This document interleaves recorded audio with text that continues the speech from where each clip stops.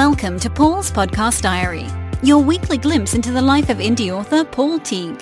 Find out how many words got written over the past 7 days, hear what's on the planning board, and discover the tips and tools which Paul is using to self-publish his books and get them selling as fast as possible. This is Paul's Podcast Diary, and here's your show host, Paul Teague.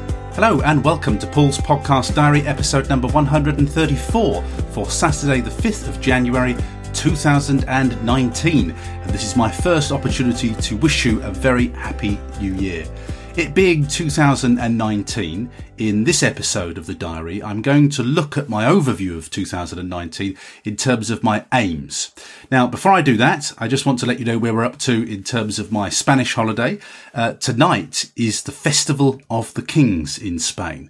And this is a real treat, actually. I've been really looking forward to this. We wanted to stay out long enough to catch the Festival of the Kings. It's bigger than Christmas and New Year in Spain. And basically, it's a huge procession that's going to go around Benidorm, with kings, obviously. And the kings kind of throw sweets out. Now, when we first went to see this, it must be 8 years ago or something now, with the kids. The kids were tiny. And of course, this was a great excitement when the kids were throwing sweets out. Now, if they rush for the sweets like they did 8 years ago, there'll be some serious collisions, I think. But I don't think they will do that now. I think they're too big and too edgy to go rushing for sweets now. But it is a tremendous procession. The thing I remember about it is, it's bizarre, isn't it? They were, herding geese around Benidorm. There's just loads of geese come round as part of this procession. But anyhow, that's just a bit of fun. And the geese generally do seem to behave themselves. But it's quite a treat. So we're really looking forward to that in Spain tonight. And I've still got, almost a week left in Spain. I fly back on Friday. So we've kind of had Christmas, we've had New Year, we'll do the Festival of the Kings tonight, and then we've still got a few, trips out to the outskirts of Benidorm left. Still lots of fun to be had, but I'll be flying back on Friday, and then I'll have to kind of readjust to the grey skies of the UK and get my butt in this seat and start doing some work. And that's really what I'm talking to you about today. So in next week's diary, you'll be hearing my specific Q1 goals for 2019. But in this diary, it's my overview for the year, what I want to achieve over 2019. And the interesting thing about this year is, in actual fact, although I'm telling you it's my 2019 aims, I actually have a slightly wider window because I've got a significant birthday coming up in 2020. So in March 2020, I will be 55. And I know it's not a significant birthday like your 50th or your 60th or 70th, but you kind of round things up in fives, don't you? So it's a good target birthday. The other thing about 2020, if you listen to Joanna Penn, she talks about monitoring your progress in terms of Olympics. And there's an Olympics, as far as I've got on my whiteboard, the Olympics will start the 24th of July 2020. So it's one of Joanna Penn's Olympian years when you look at the last Olympics year and you see how far you've come, hopefully, fingers crossed, in that sort of 4-year intervening period.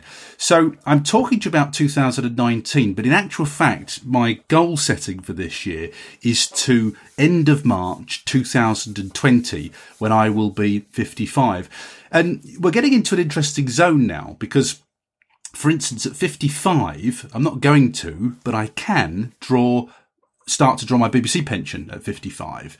That kind of kicks in these options. Now, obviously, it's a reduced pension at 55 and you get the full pension at 60. So I don't want to be drawing a reduced pension. But in theory, we're kind of in that zone where people start sending you letters saying, are you drawing your pension this year? Which is interesting. Now, my aim, as you have probably inferred from listening to these diaries, is that I kind of want financial freedom to travel the world and to just sort of write and earn money. And that's great. And that's what I'm kind of aiming for. And preferably I'd like to get there before 60 if we can. And so, really when the last of the kids is 18 and sort of goes off to university, that's the point. That's probably, where are we? I'm just trying to think.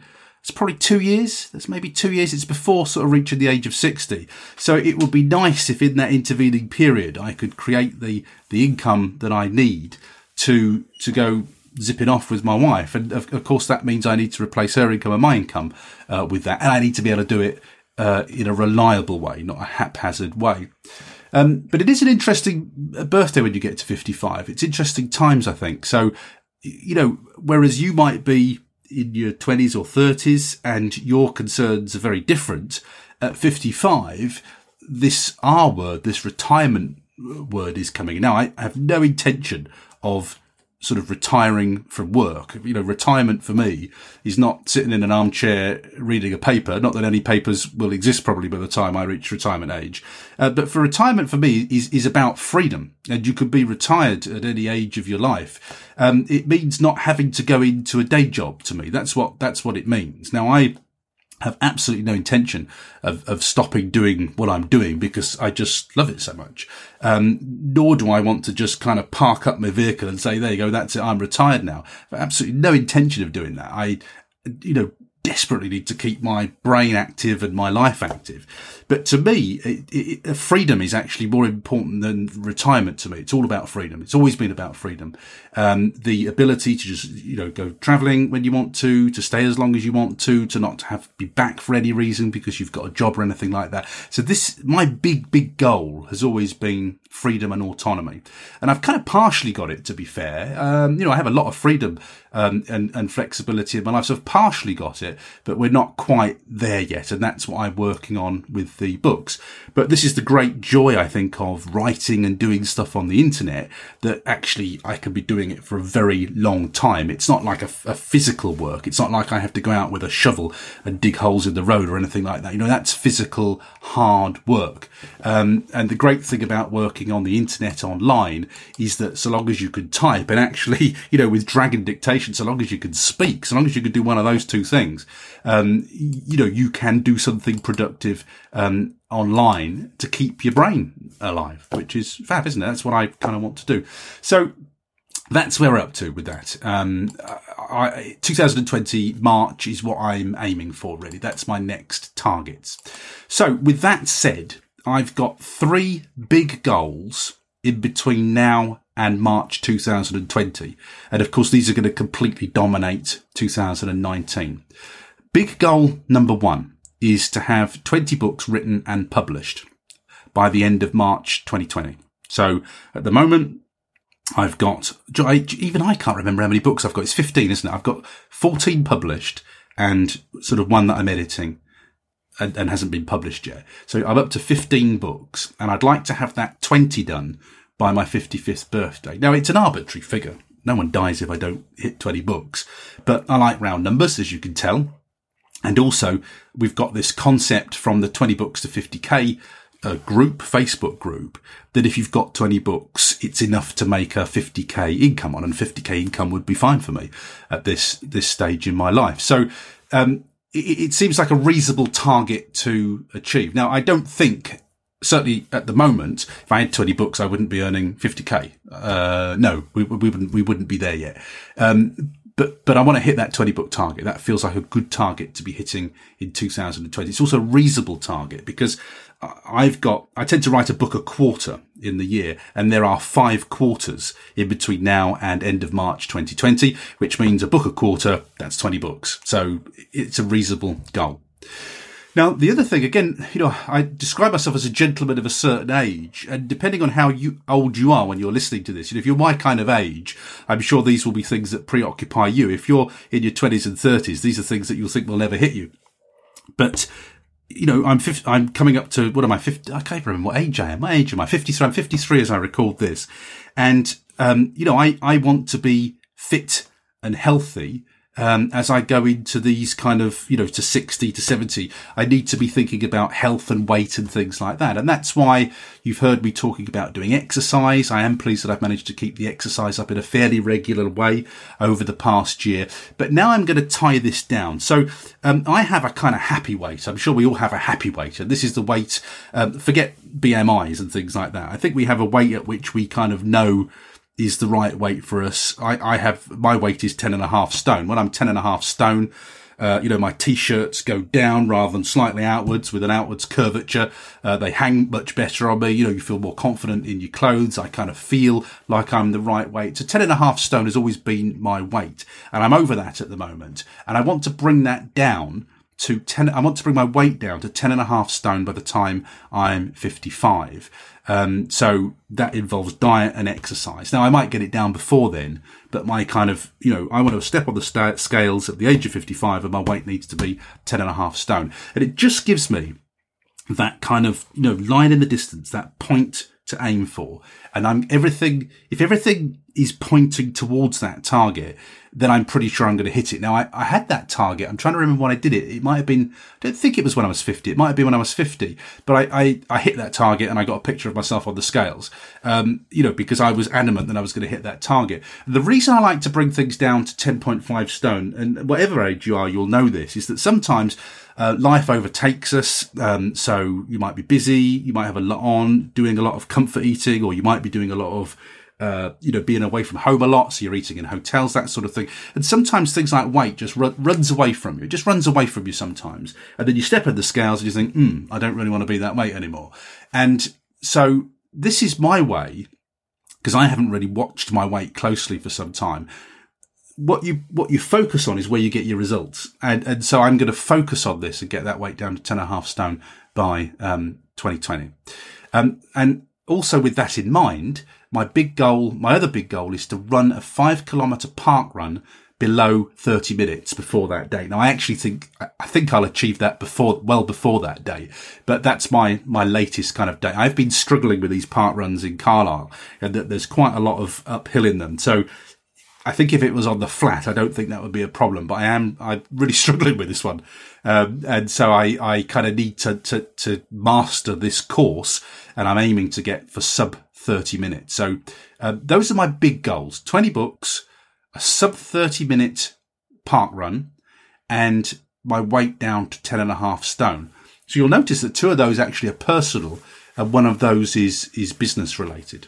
So how's that going to translate into kind of what I do? So I told you before we went to Spain that my wife's working pattern has changed in 2019. So when we're back from Spain, she's going to be working different days. And so she kind of has her core days, which she's worked for years since the kids were young. That's a kind of permanent contract. And then this extra work she's taken on as an extra contract, and it lasts for a year.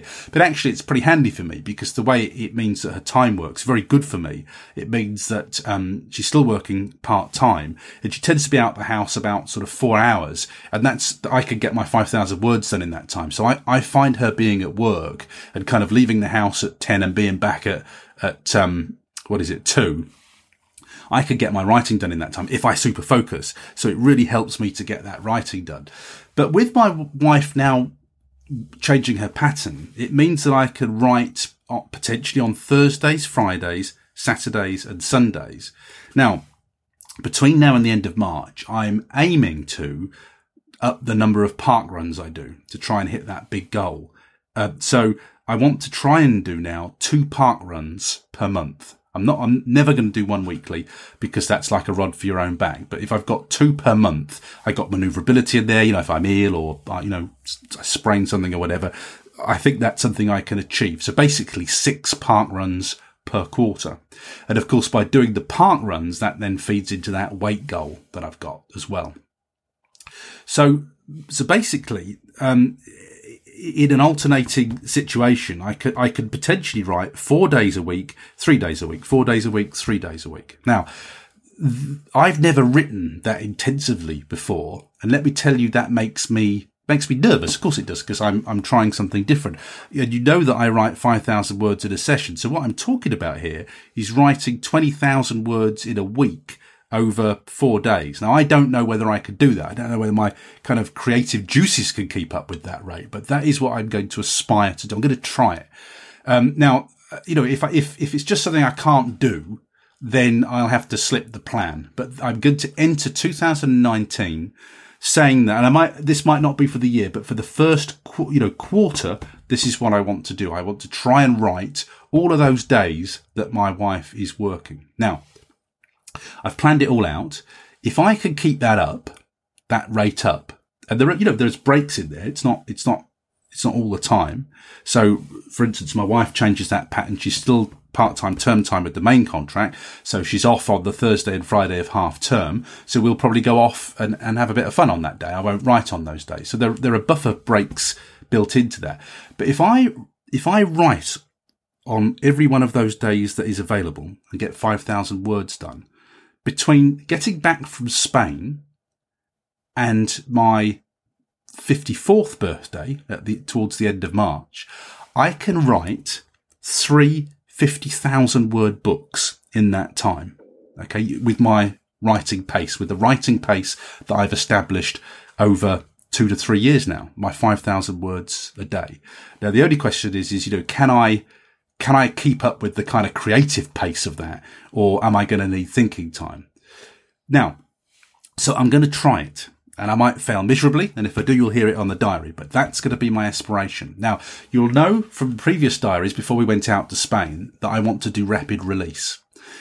If I work on that basis, I can have 3 books ready, and I could release the first one I think I worked out it was March the 21st. March the 21st would be the release date for that. And then I can rapid release, and then if that pace of writing is working for me, I could actually, in this scenario, all year, release a book per month throughout this year, still doing my day job, but with my wife's reorganized time. Now, I'm jittery about that. The question is, and I don't think I'll commit to this until we're back from Spain. I think, the first kind of diary that I record when I get back from Spain, I think I'll be confirming this with you. Those rapid release books can either be 3 times 50k military sci-fi books, and I'm very minded to do that and rapid release them in March, or they might be thrillers. But with the thrillers, because I've got So Many Lies edited, and I've got 4 standalones, which I've done nothing with in marketing terms. They've just sat there, they've sold a few copies, but I've done nothing really with. Plus I've got Don't Tell Meg. I actually have 8 thrillers that I could rapid release. I could release So Many Lies to get the ball rolling, then rapid re-release my 4 standalone thrillers with new covers and new titles on them. So just kind of remarket them. And then if that was working well for me in those 5 books, I'd know probably by books 3 to 4, I could take Don't Tell Meg off and repackage that if I needed to. So I've kind of got 8 books to play with already with thrillers. And I'm just thinking, well, is there any point writing another 3 or 4 thrillers next year? Why don't I try a different genre, one which I'm kind of really interested in, and one which is probably a bit hungrier for books than thrillers is? Why don't I try that instead? Because I do write sci-fi, obviously, military sci-fi, and I have touched on military sci-fi. So The Secret Bunker 3 moves very much into military sci-fi territory. Although, that's not what drives the story. It was story first, and military sci-fi in that context was coincidental. Whereas in this case, I would be writing entirely to market, entirely to tropes of military sci-fi.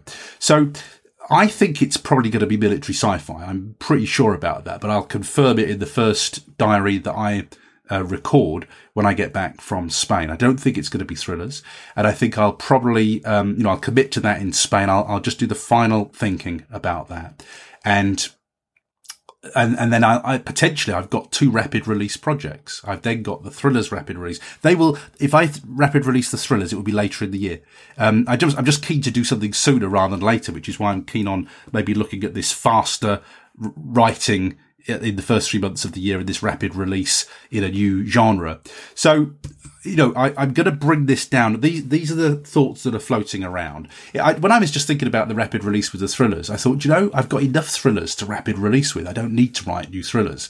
And I'd rather kind of get what I've already written working first before I add new thrillers to that. So I will write more thrillers, but I'm just thinking, I think it makes more sense in this context maybe to try some military sci-fi and write it under my Paul Teague sci-fi name. So, different from the broader, I've done apocalyptic dystopian, really, is what The Secret Bunker, Phase 6 and The Grid is. Whereas this is, so it's still sci-fi. It's just a different sort of focus genre of sci-fi. And I will write the Chris Fox way. It'll be, tropes, everything. It'll be completely formulaic if I write military sci-fi, and then completely formulaically rapid released as per Martha Carr. So quite keen to do that, but quite jittery that I might get it done. Now, if I just start that and I fail completely and it's quite clearly not going to work for me, then I'll go back to slow track. There's nothing forcing me to deliver that, but I am quite keen to do it. And it's only for 3 months initially. Now, if I was getting on well with that and I found I could write at that pace, then frankly, I could keep that up. If I keep that up for a year, we could be rapid releasing 12 for goodness sake, which is ridiculous. But I'm hearing so many people who are having great success in this. This is the kind of things they're doing, and I want to sort of emulate those who are having success. So I am at least keen to give it a try, even if I fall flat on my butt. I'm keen to give it a try and just see if there's anything out there worth trying for. So this is what I'm thinking about, and I will, I'll commit to that to you when I come back from Spain. I'll let you know what we're doing. The other thing I also want to mention is I do really want to write this End of Men book. And one of the things I was considering doing was actually dictating that. So because I'm stopping doing the interview episodes of the podcast, and I'm stopping the crypto news podcast as well, I'm only doing the podcast diary, which only takes me a couple of hours on a Friday afternoon. I always have that time because it's scheduled for when I finish the writing. So that time's always good and safe time. It effectively means I've got 4 evenings free. Now, what I suspect what I was originally going to do in 2019 was I was going to keep to the writing plan that I'd said to you, which is write a 75,000 word book, working just on Thursdays and Fridays. But now this extra time's been freed up, I feel like I ought to be writing in that. So the evenings will probably be sort of editing work that I've written, because I'm going to have to, it's going to be, if I'm doing rapid release, I'm going to have to write it, edit it, get it proofread and then get it out there. So it's quite a fast turnaround. But I was originally, when I was going to do my slower track plan, I was going to write a 75,000 word book in this quarter, just one.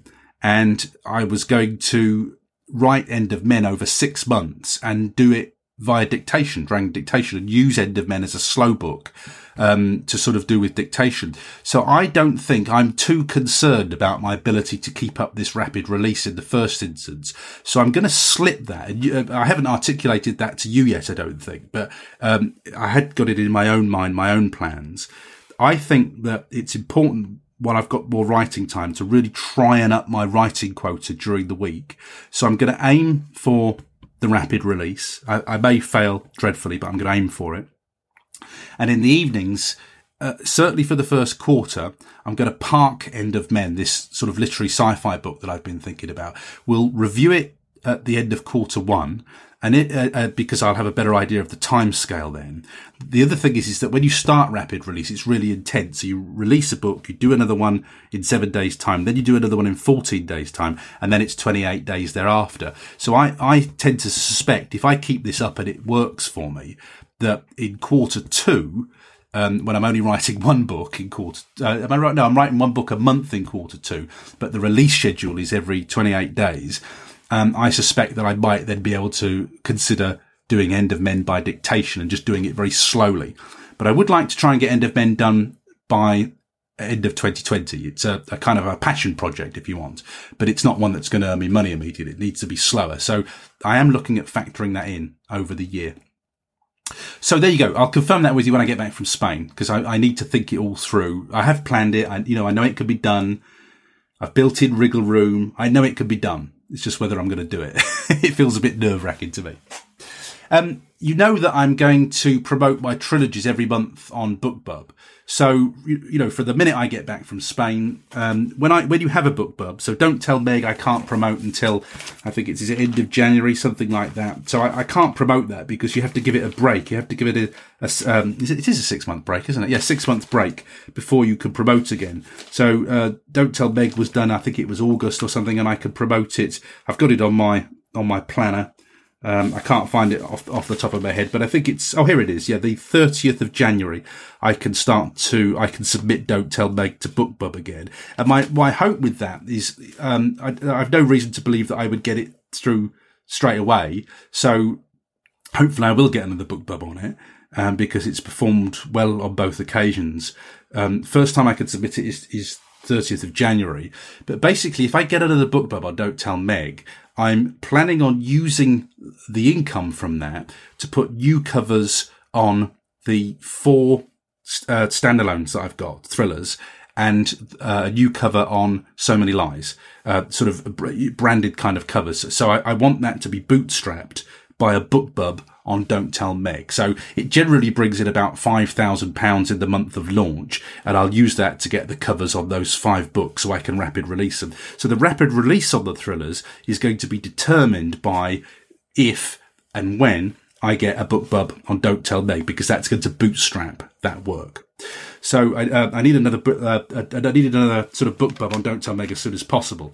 Now the Grid trilogy, I've only just had a BookBub on that, so I'm not going to be able to submit the Grid trilogy for some time. So I'm hoping that I get a bite with the Secret Bunker trilogy, so I can bring some income in for the sci-fis. And if I get a BookBub on the sci-fis, my plan is to use that for proofing and covers for the rapid release of the sci-fi. So I could really do with a BookBub on the Secret Bunker. That's really what I'm looking to get a Secret Bunker BookBub. It'd be the first time I've had a BookBub on there. And if it brings in, £2,000, it'll pay for that work, because the sci-fi doesn't seem to bring in as much as the thrillers do.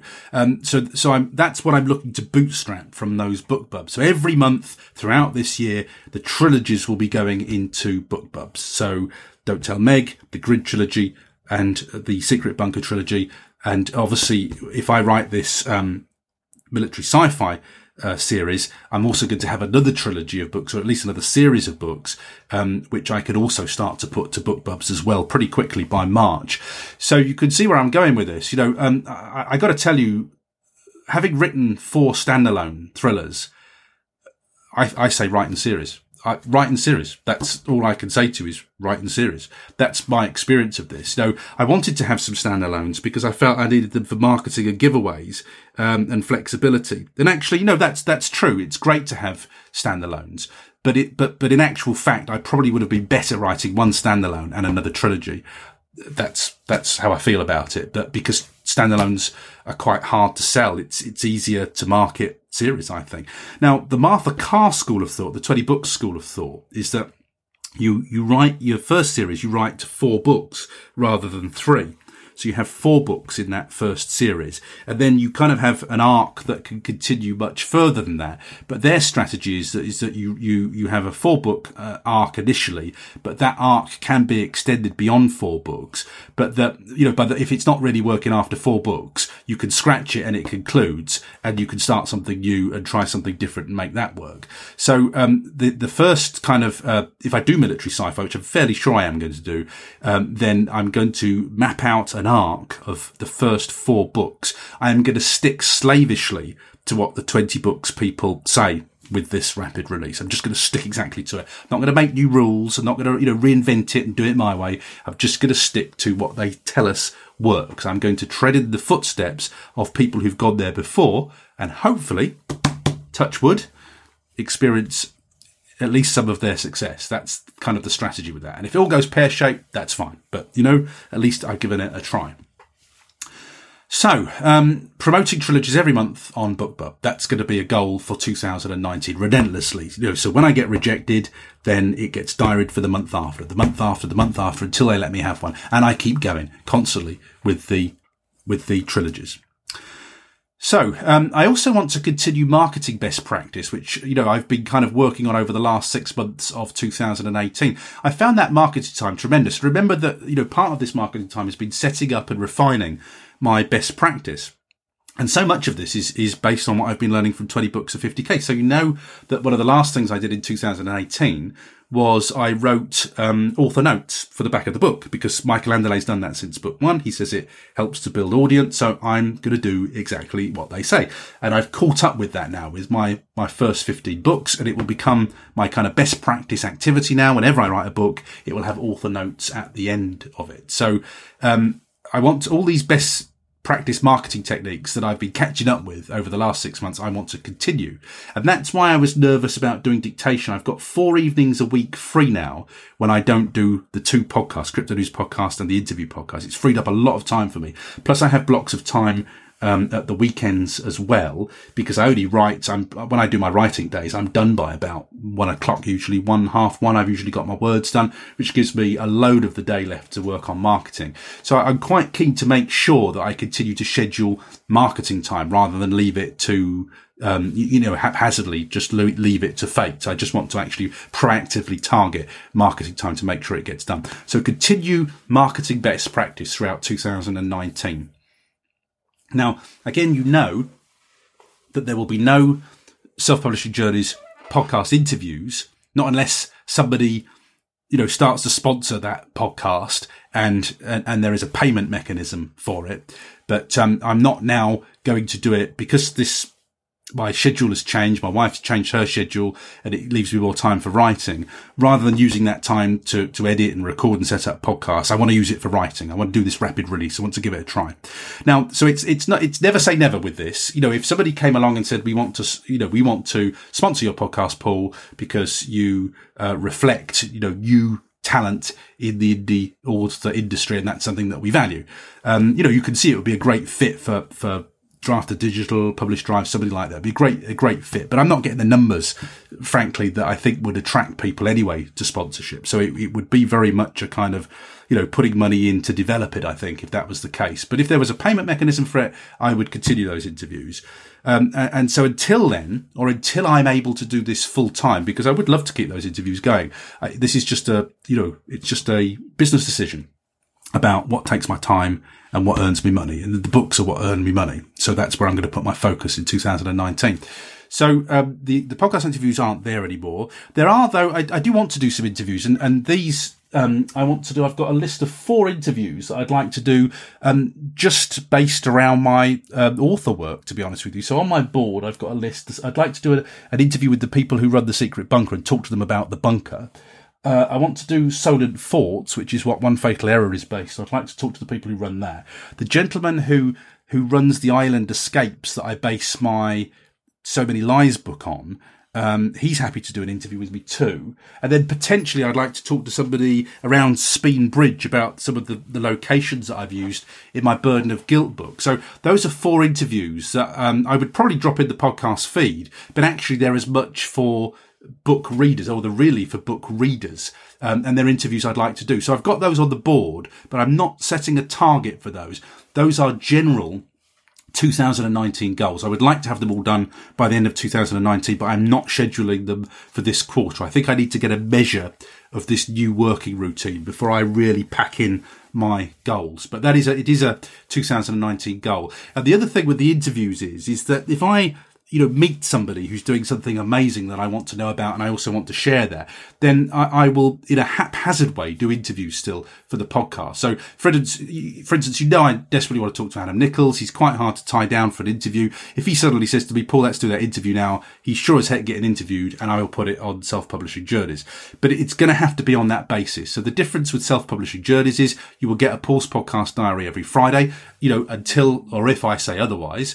If things change, but the interviews you're only going to get when I sort of think, right, I need to do that as an interview. I'm not going to be driven by this. I need to do one every week. And that's going to free up a massive amount of time for me. Not doing the crypto podcast and not doing the other podcast. Now, just a word on the crypto podcast, because I haven't explained why we're stopping that. When Alison and I agreed to do that, we agreed to do it for 3 months. It's just a test. It was a test podcast from January to March. That's what we originally agreed to do. And we just, because we were having fun and we were enjoying it, we were learning a lot about crypto, we just kept doing it. But again, it has an audience. It doesn't have a huge audience. It makes a little bit of money. Well, does it make it? No, it doesn't really make any money, actually, that podcast. It doesn't. We're doing it for the love of it, really. I have found it, in terms of my crypto experience and learning and being able to talk to people about security and tax and things like that, it's been a brilliant thing to do from a personal interest point of view. And I've really enjoyed doing it. Alison and I have had a great laugh. I've certainly enjoyed working with Alison. I don't know whether she'd say the same about me, but I've really enjoyed it. And Alison's been great to work with. And I've also had the opportunity to work with Suki Jutla as well while Alison was away. It's just been great. I've thoroughly enjoyed it. But in terms of the income that it brings in, and in terms of what makes the money, the writing's what's making the money. If somebody came along and sponsored it, just like the other one, and said, yeah, we'll sponsor that, Paul, we'll pay you for your time in producing it, absolutely fine. And I would have a payment mechanism. But in this year, when I'm focusing on rapid release and writing, it has to go. It's just a simple business decision. Now, when we started that podcast, I said to Alison, let's do it in seasons, so that if we decide to take a break, or, we do it till March and take a break, we'll just say that's the end of season 1 and we'll come back to it, if and when we please. And so, with the Crypto podcast, it's officially, we've done it for a year. We're ending on the year anniversary. The last episode is things we've learned about crypto in a year. And we will just say that's the end of season 1. We may be back. And a good time to be back would be, cryptos have been in the doldrum for years. When everybody starts getting excited about it again, which I personally feel that they will, it might be some time, but they will. We could jump back in there and we could do it again. So I'm not turning the tap off entirely. We're not sealing off the pipes. We're just turning the tap off for now. And it's the same with the podcast interviews. It doesn't fit in with what I've got planned for this year. And to be honest with you, again, if you know anything about the way websites work, I've got 130 interviews on selfpublishingjourneys.com now. Those are beautifully keyworded, and those interviews are evergreen. So that website gets organic traffic. So that website will still work for me. It's still a fantastic resource for writers, even though I'm not adding new interviews to it at any kind of regular interval. The other interesting thing is when I took the break from doing the interviews over the summer, so I had a break of about 3 months, was it this year? It didn't massively affect my figures. I mean, they do go up with interviews. The strategic thing about having interviews is that interviews bring new people to the podcast. So if I have a guest who's very popular and they then mention it on their Twitter channel, that brings new audience in for the podcast. So that's why interviews are good for a podcast. Whereas my diary is just me talking to you like this. And if you found it already, that's great. But it's very difficult for me then to get that out and find new audience. But again, I have to say that people see, this is kind of what you want in business, that the diary spreads really well by word of mouth. I keep seeing people in, Mark Dawson's, it's happened a couple of times now, where people who I don't even know have said, oh, if you're at the beginning of your career, you need to be listening to Paul Teague's podcast. And, I'm seeing this more and more now, people recommending the diary. So that's kind of what you want, isn't it? Word of mouth. But, it's slower growth when it's word of mouth, I think. And that's kind of just the way it is. So no podcast interviews unless there's somebody I particularly want to speak to, but Paul's podcast diary does continue. At the moment, I intend to continue it throughout 2019. Again, I'll let you know if that changes. The other thing that's changing in 2019 is Patreon. Because I'm turning this into, I call it a hobby podcast, but by hobby podcast, I mean, it doesn't have to make money. And so therefore it has to fit into my schedule. So it's turning into a hobby podcast, but it won't be hobby because you will get a podcast diary every week. It won't be haphazard. I won't just turn up when I feel like it. You will get a podcast diary every week until I say sort of otherwise, until I say I'm changing it. So, it'll still be on that professional basis. You'll turn your phone on a Saturday morning and the podcast diary will be there. However, I tried Patreon for the last sort of 3 months, the last quarter. And, I'm very grateful. We have built Patreon. It's at a good level now. It pays for the costs of producing this podcast. So that's fantastic. It pays for itself. Not my time, but it pays for the costs that I have with it. The web hosting and the Libsyn hosting costs. So that's fantastic. And the other thing I found out accidentally about Patreon is it's actually a lovely way of creating a community. So I'm chatting to people in Patreon. It really suits me better than, say, a Facebook group does. So Patreon I like, and I'm going to leave open, but I'm going to leave Patreon free. It's going to be open to everybody. And that's where I will put kind of, if I mention something on this diary, and so I've shot a little video about that, it'll be on Patreon, then that's where I'm going to put it. And I'm going to keep the tiers for support, but quite cheekily, I guess, I'm not going to offer anything extra. There's going to be no extra audio every month. I'm not going to promise to put anything in there on Patreon. I'm simply going to say, if you want to support the podcast, if you value it, if you want to, ensure that it continues, then I would very much appreciate your Patreon sponsorship. But when you sponsor me on Patreon, the deal now is that you're just supporting what you get. You're supporting the podcast as it is. I'm not going to provide any extra value for patrons. Patrons. I never know what to say. Okay. It's just when you support me through Patreon, you're supporting what you get every week. There's no sort of extra stuff there. Now, the reason for that is because I'm focusing entirely on the writing. Okay. So hopefully you feel that, by me doing the writing and doing rapid release and me sharing everything with you, hopefully that is kind of benefit enough, me sharing, the information that I've got, and letting you know what's working for me and what's not working for me. But what I would say to you is if you are a patron and you kind of, you signed up thinking, right, well, I'm going to get some extra videos here, some exclusive content. If you want to leave now, that's absolutely fine by me. I won't be there sort of moaning about it or anything like that. This is the time to leave. If you came to Patreon because I was doing extra videos, you were getting exclusive interview audio and things like that, because that's stopping in the new year. The other thing is it suits my values more. Again, you've got to try stuff, haven't you? But I've been doing these extra interviews with guests and making them, Patreon only. And that doesn't sort of really align with my values of this, is that really, I want to do this just to share what's going on. I don't like putting stuff behind a paywall. I just want everybody to get the benefit of it, really. I'm happy to share what I know. I'm happy to share where I am, as honestly, as I can, giving you as much information as I can. I know that a lot of people value it, and that's kind of the deal on Patreon now. There's going to be no extras, no special self-publishing journeys hats, or desk ornaments or whatever. It's just what you see is what you get. And if you enjoy the podcast and you get value from it and, you want to support its future, I would be very happy to see you in Patreon. And I'd be very happy whatever level that you're able to sponsor the podcast at. As I say, it does pay for the costs, and it's doing that quite nicely at the moment. I'm actually covering my costs on the podcast. So I'm very grateful for that and I really appreciate it. But now is the time to walk away. And honestly, there'll be no ill feeling whatsoever. But if you came for the extras and the bonus bits and things like that, I'm not doing those in 2019. So it is as you hear it, as you see it. And, now's the time to cancel. If if that's a changing deal for you that you don't want to support. And I'm completely easy with that. Help yourself to everything that goes into Patreon for free.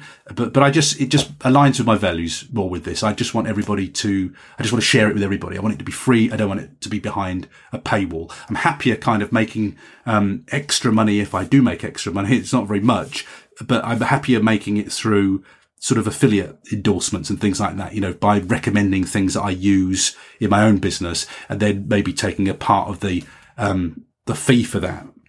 If you go on to buy it and follow my recommendations, that just sits better, I think, with this podcast. Okay. So, that's my overall aims for 2019. In next week's diary episode, it will be pre-recorded, even though I'll be back from Spain, but I'll only just be back from Spain. And to make sure you get an episode, you're going to get in next week's episode, the detail of my Q1 goals. So I'm going to burrow in and tell you what is actually going to happen, what I will do between January and March of 2019. So here you've had the overview, what I want to achieve by the kind of end of the year. So that'll be next Saturday. The last Self-Publishing Journeys interview is coming up on Monday, and that's going to be with Jeremy Thompson, who is the managing director of Troubadour Publishing and the Book Guild. Now, interestingly, I just saw a post about it recently. Troubadour run Matador. I know this gets confusing. Matador is their self-publishing wing, and I've spoken to many authors on this podcast. I'm just trying to think. Lindsay Drew Honey uses Matador. So does Annie Weir. I've spoken to several authors who use Matador and have come back and they love them. And interestingly, Matador have just been kind of ranked as the highest, I think, sort of, provider of self-publishing services, on some sort of authoritative survey, which is why I'm so happy to talk to them on this podcast. So I'm talking to Jeremy about what sort of Troubadour Matador do and the services they provide to self-published authors, but also they run a rather good and highly recommended self-publishing conference. Now, this is taking place, the 7th one is taking place in Leicester in April 2019. So I thought that was a great opportunity to get Jeremy on, A, to talk about the business, B, to preview the self-publishing conference in Leicester in April. If you're in the UK and you're a self-publisher, it's a really good event to attend. Now, I've been before. I don't know whether I'll get there this year because Leicester's just really awkward from where I am. But we'll see where we're up to in April. But I certainly would want to attend it if I could.